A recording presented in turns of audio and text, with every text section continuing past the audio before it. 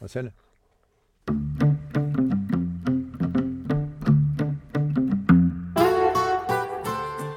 Hey everybody, I'm Kimberly Adams. Welcome back to Make Me Smart, where none of us is as smart as all of us. I'm Kai Rosdahl. Thanks for being here on this Tuesday. It's the 26th of September. It being a Tuesday means we're only doing one topic today. The topic of the week, I suppose, and maybe the next, who knows how long, is the government shutdown. And more to our point, the absolutely shattered federal budgeting process.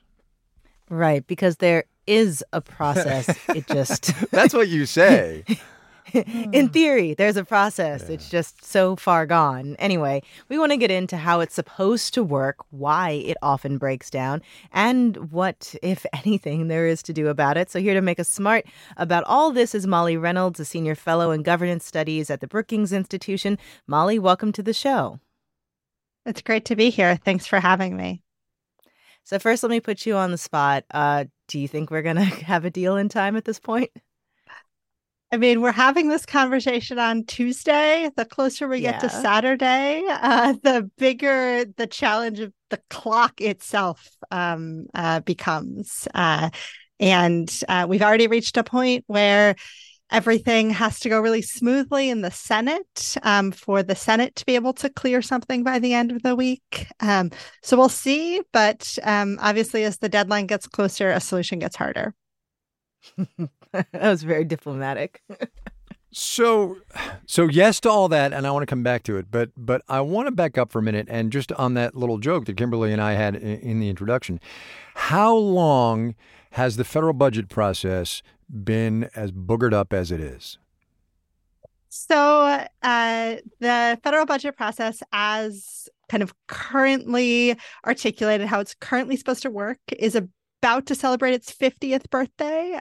Is codified in a law passed in 1974.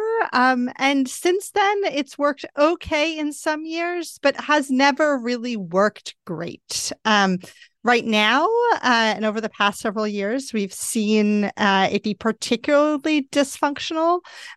So we've had these repeated episodes of either actually shutting down the government. The last time that happened was for 36 days at the end of 2018 and 2019, or even just flirting with shutdowns. And that alone is really costly. If the government, federal agencies think there might be a shutdown, they have to spend a lot of time and resources getting ready for the possibility of a shutdown. And that's time and resources not spent doing other things. So how is this process, as of 50 years ago and now, how is it supposed to work? What is actually supposed to happen? Sure. So from Congress's perspective, the first thing that Congress is supposed to do every year in the spring is adopt something called the concurrent resolution on the budget. But you should really think about that as sort of Congress deciding how big the pie should be. There's some federal spending that's controlled through this annual appropriations process, this process that needs to happen every year, spending on things like the Defense Department, on some nutrition assistance programs, on scientific research, on K-12 education. That funding needs Congress to act every year, and they're supposed to, in the spring, sit down and decide how big is that pie going to be. And then over the course of the spring and early summer, they're supposed to take up 12 separate bills that constitute sort of pieces of that pie. So once you've decided how big the pie is going to be, you have to divide it up into 12 pieces. And all of those pieces are supposed to be finished on their own by October 1st, which is when the new federal fiscal year starts.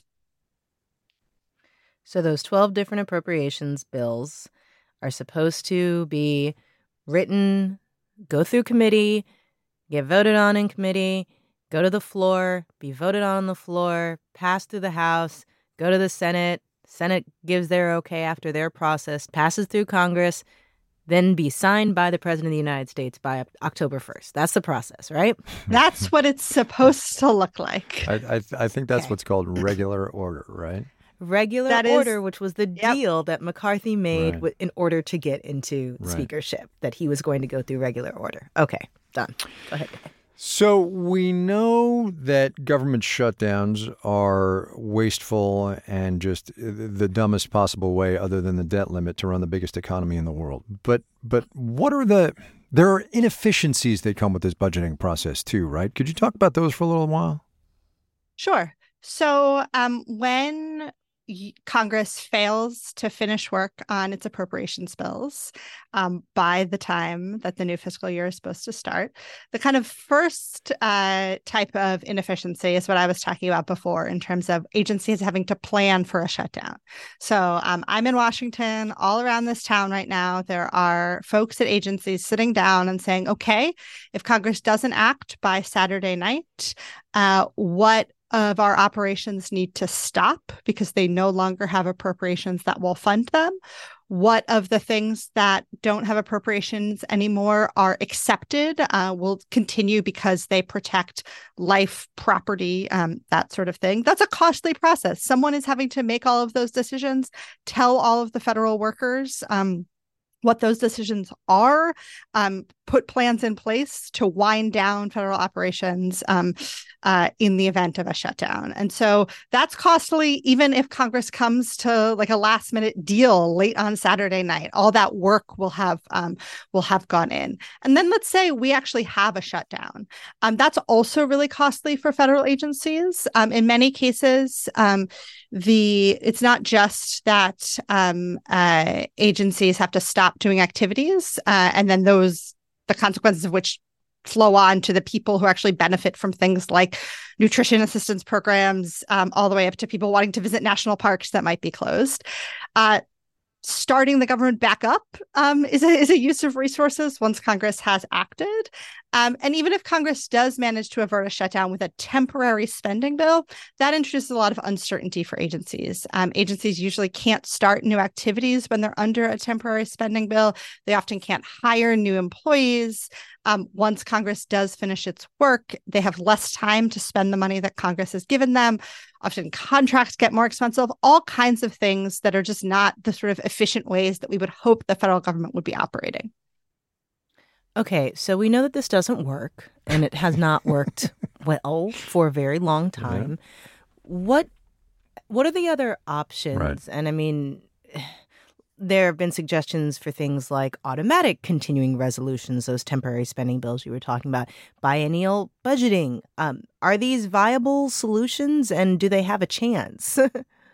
So I think it's really important to remember that fundamentally, this is not a problem of the budget process itself. There probably are things we could do to make it work a little bit better. You mentioned various forms of biennial budgeting, which would mean doing some or all of these steps every 2 years instead of every year.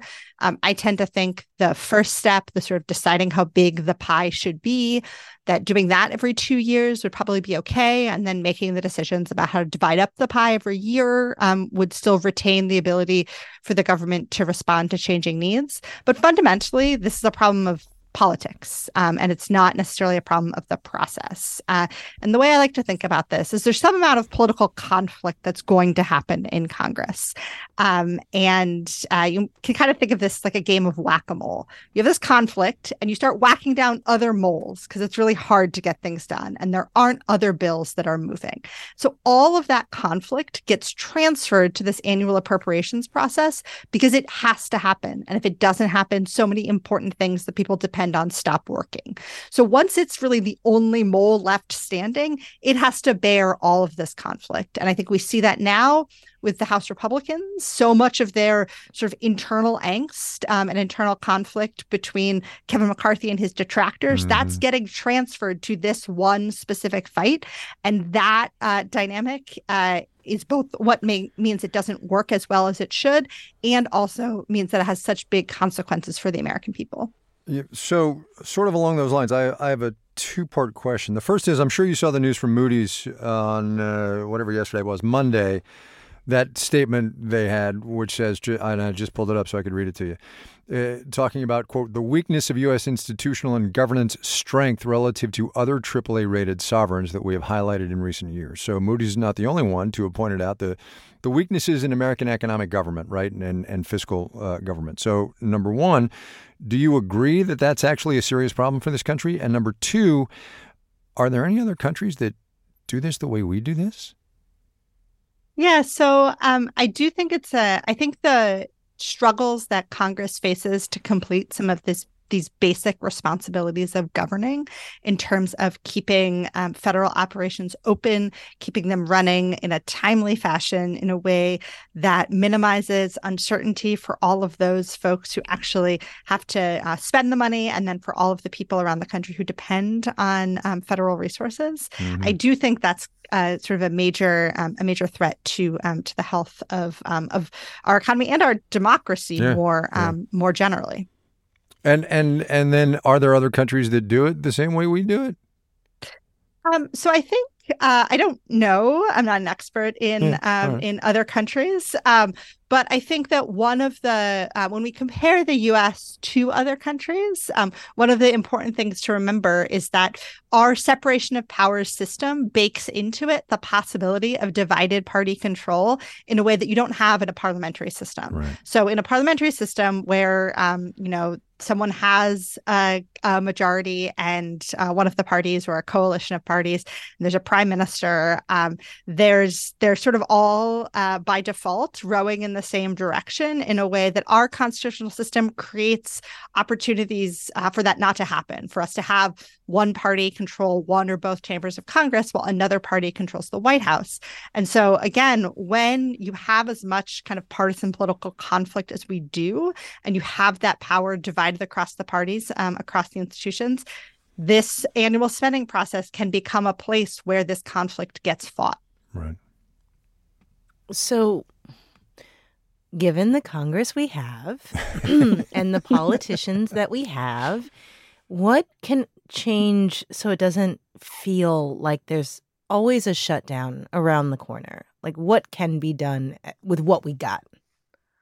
Yeah, so we're talking before about this possibility of sort of trying to make fewer decisions or set Congress up to have to make fewer decisions. One way to do that would be to pause for a second. That the answer to the problem with Congress is to give Congress fewer decisions. Yeah, that's wild. So I think, I'm sorry, go ahead. No, it's fine. I think one of the, and when we look at times in the recent past, when, say, the last decade, when this process actually has worked a little bit better than other times, one of the things that we've seen is Congress packaging together a couple of these individual appropriations bills into multi-bill packages. So it has become very popular, particularly on the right, to decry the omnibus appropriations bill, the one big bill that takes all 12 bills together and passes them all at once. And that's really how Congress has often managed to complete this work in the last decade or so. But a couple of times Congress has said, okay, instead of doing all of these things at once, we're going to take two of these bills together or three of these bills together, and we're going to sort of write them in committee, and then we're going to bring them to the floor in small multi-bill packages. And that allows us to really log roll across interests. And so say take the defense bill and the bill that funds operations at the Departments of Labor, Health and Human Services, and Education, and put them together.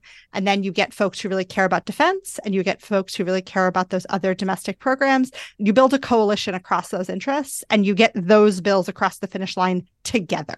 And I think that something like that really helps optimize under our current political conditions. It retains the parts of the process where the folks who are on the appropriations committees in both chambers really dig into the material. They're really experts in the agencies that their parts of the appropriations committees oversee. They really work on the details. And then it's that last step that's more structured in a way for Congress to really function amid the polarization that it faces. So minibus is better than omnibus. I think so, and I think it really, again, starts from this premise, as you did, Kimberly, of saying this is what we have. Like, these are the politicians we have. This is the partisan conflict that we have. How do we retain the parts of the process that still work somewhat well, which is the parts in the committee where the members who are really expert in these areas dig into the material, and how do we pair that with an acknowledgement of the real challenges of building coalitions on the floor?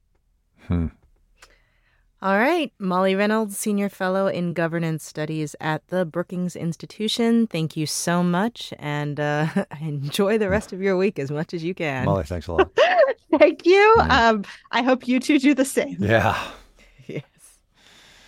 Yeah. You know, I'm glad she highlighted the sort of expertise that lives in some of these committees, which I think it's very easy to look at the talking heads and the actual representatives in Congress and, you know, see the political theater.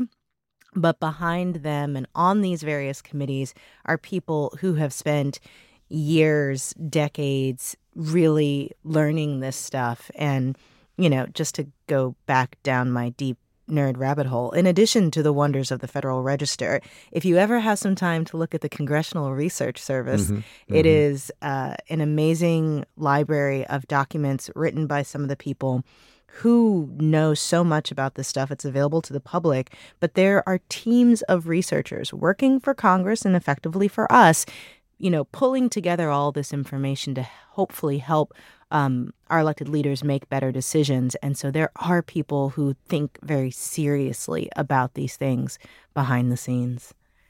It's a great point. Key point. Yeah. Yeah. All right. Well, let us know what you all think about the federal budget process. If you have a suggestion for how we might be able to do it better, given what we got, our number is 508-827-6278, also known as 508-UB-SMART. You can also email us at makemesmart@marketplace.org, and we will be right back.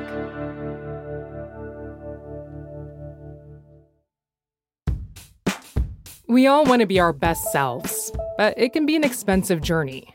From experimenting with alternative medicine. I was working with a natural, holistic nutritionist and never really thought about the cost. To splurging on fast fashion. I'm spending like all my tips. I was definitely spending like $200 a week. I'm Rima Reis, host of Marketplace's This Is Uncomfortable. This season, we explore the cost of self-care and the real motivations behind our spending choices. Listen to This Is Uncomfortable wherever you get your podcasts.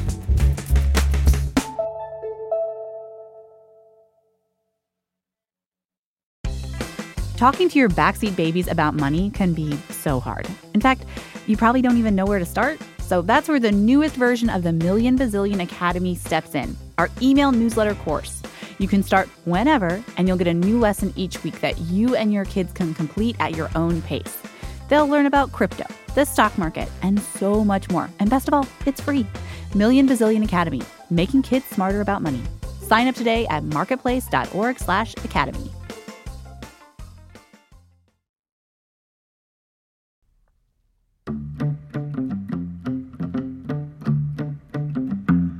All right. News. Kimberly, you go first because you've got actual news. Mine is more of a rant. So, you know. Kind of love a good rant. Yeah. So my news is that today the FTC, along with 17 state attorneys general, sued Amazon for illegally maintaining monopoly power. They accused Amazon of that. Obviously, Amazon says, no, that's not the case. It's going to be a really big test case for the FTC and Lina Khan's sort of new interpretation of what a monopoly is. So historically, a monopoly by government definitions is a company that controls the whole market and uses that to harm consumers and raise prices. And you can demonstrate the harm by prices being too high or higher than they would otherwise be. And, you know, the FTC is making a slightly different argument, and I'm just going to read from their announcement. The complaint alleges that Amazon violates the law not because it is big, but because it engages in a course of exclusionary conduct that prevents current competitors from growing and new competitors from emerging by stifling competition on price, product selection, quality, and by preventing its current or future rivals from attracting a critical mass of shoppers and sellers. Amazon ensures that no current or future rival can threaten its dominance. That's a pretty complicated argument to sell. Sell. Didn't even mean to do that. But they're laying out things like, Amazon making it really difficult for companies that sell its products on the platform to sell the products more cheaply elsewhere, which they argue raises prices overall. They're arguing that, Amazon, in order to use like the Prime service, you have to pay these additional fees. But if you don't pay the additional fees for the Prime, you end up getting like reduced down in the rankings, and it's harder for customers to find your products. A whole variety of things. And this is such a huge player and such a big part of the economy. And some of these monopoly cases that Lina Khan has been going for over at the FTC have not been going so well. And so it will be very fascinating to see how this goes. She's got 17 states behind her on this one, arguing kind of the old Walmart argument that when this big player comes in, it stifles local small businesses and their ability to operate and to compete. And it will be the Amazon has turned over a lot of documents and data ahead of this, lawsuit as part of discovery and things like that. So I think we'll be learning a lot more about how this company operates and whether or not the United States is going to have to adjust its legal understanding of what counts as a monopoly these days. So to that point, number one, yes to everything you said. Number two, this will not be solved tomorrow. This case is going to drag on for years. Number three, it behooves people to remember that Lina Khan made her name as an antitrust lawyer while in law school with a paper called Amazon's Antitrust Paradox, arguing that the way the courts have interpreted antitrust is too narrow. And so what she's been trying to do is broaden it out, with mixed results so far in the 2-ish years she's been at the FTC. So there's a lot on the line here besides just what happens with this case. Yep. Yeah. And yeah. Agreed. All right, what's yours? So here's my rant. It's a headline in Axios, which is a news source, very Washington-focused, policy-focused, and a little gossipy, too. And here's a headline in their piece today, and it made me a little crazy. And it says, "Scoop, Biden teams don't let him trip mission." And it talks about how the president, who is 80 years old and who I am on the record as saying probably should not have run for the aforementioned age, he's working with a physical therapist, doing exercises to improve his balance. He's been wearing tennis shoes more often since his stumble back in June to avoid slipping. He's using the short stairs on Air Force One because the man is 80 years old. Yes to all of that. Here's my question. Where is the Axios Scoop headline that says Donald Trump is incoherent and a danger to the Republic? That's it. That's my rant. I think that is not going to happen.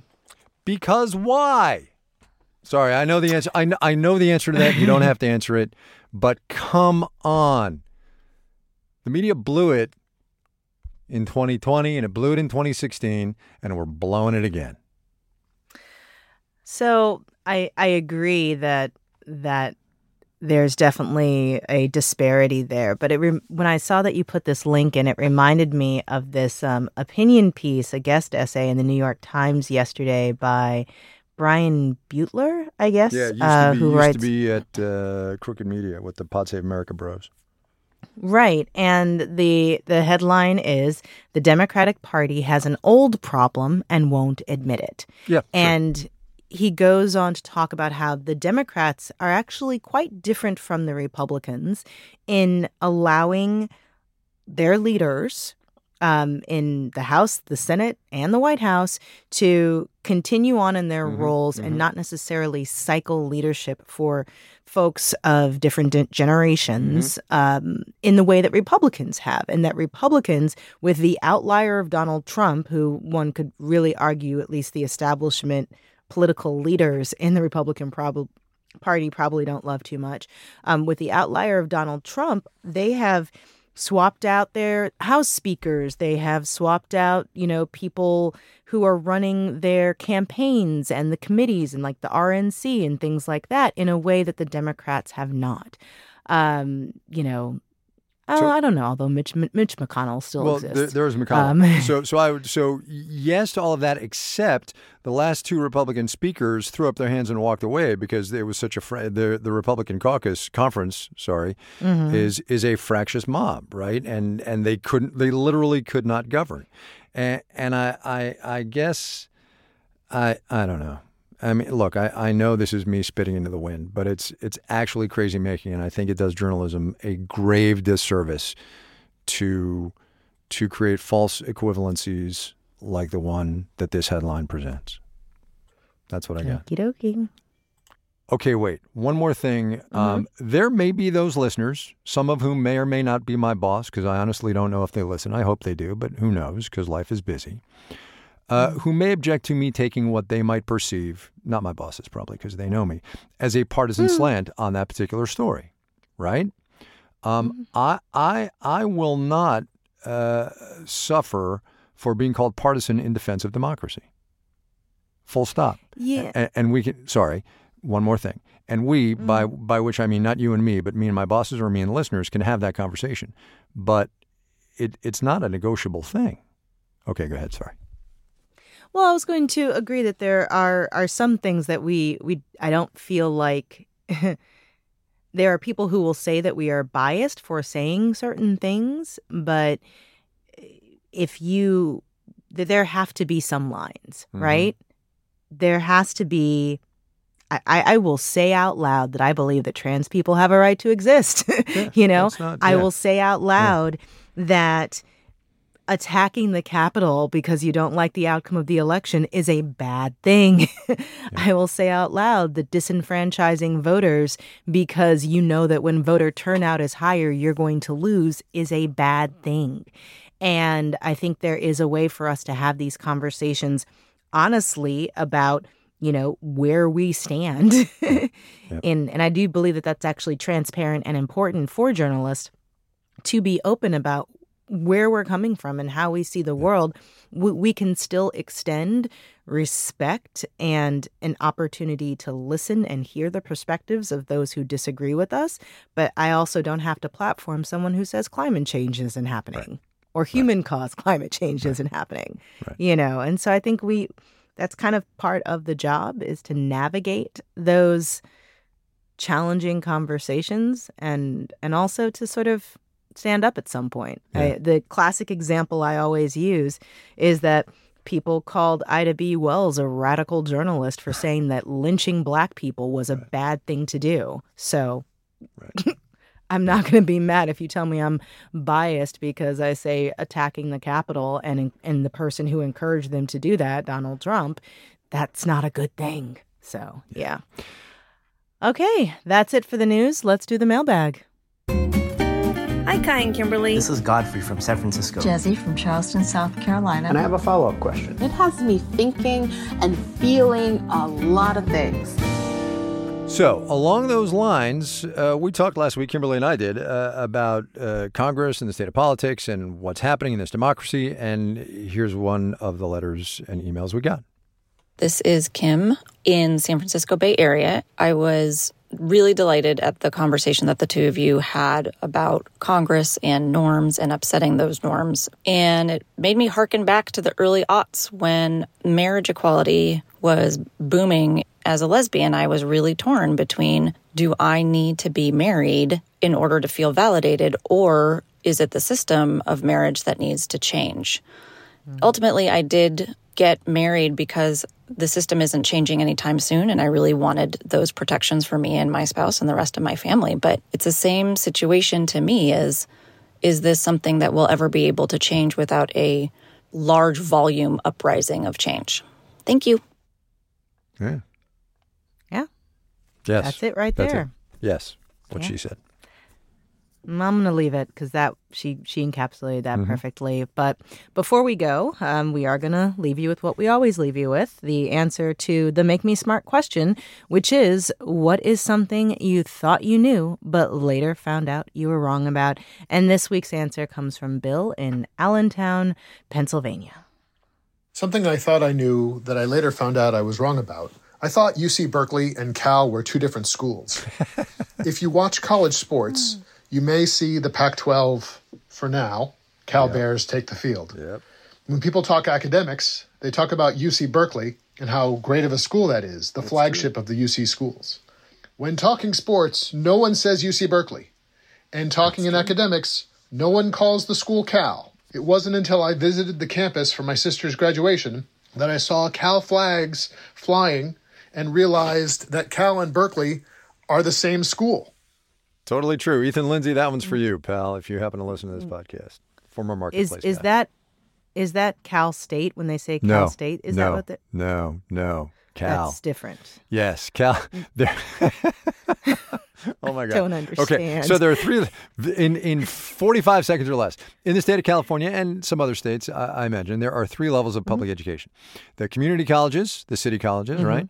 The California State University system, and then the University of California system. So Cal State is part of the California State Missouri University. also. Right. So Cal State, there's Cal State LA and Cal State many other cities, right?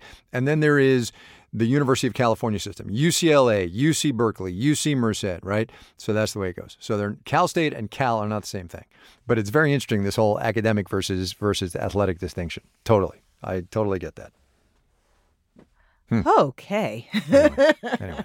And we should say, by the way, and thank you to Courtney who probably put this in the prep, Cal, or the University of California, Berkeley, they're working to change that misconception. They're actually working on a rebranding campaign. So we'll see how that goes. Also, what took them so long, man? It's been that way for a very long time. Anyway. Okay. All right, we're done. Out of here is what we are. Send us your answer to the Make Me Smart question. Maybe it will teach us all a little something. Don't know. Our phone number is 508-827-6278. 508-UBSMART is how you get to us.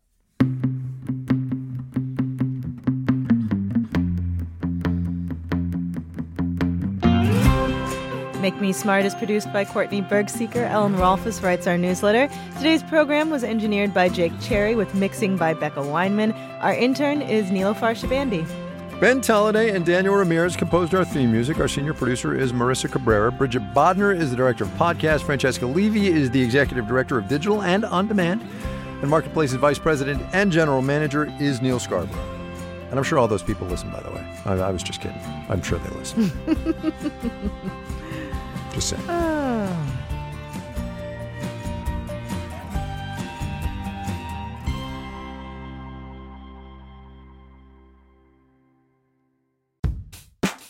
We all want to be our best selves, but it can be an expensive journey. From experimenting with alternative medicine. I was working with a natural, holistic nutritionist and never really thought about the cost. To splurging on fast fashion. I'm spending all my tips. I was definitely spending $200 a week. I'm Rima Reis, host of Marketplace's This Is Uncomfortable. This season, we explore the cost of self-care and the real motivations behind our spending choices. Listen to This Is Uncomfortable wherever you get your podcasts.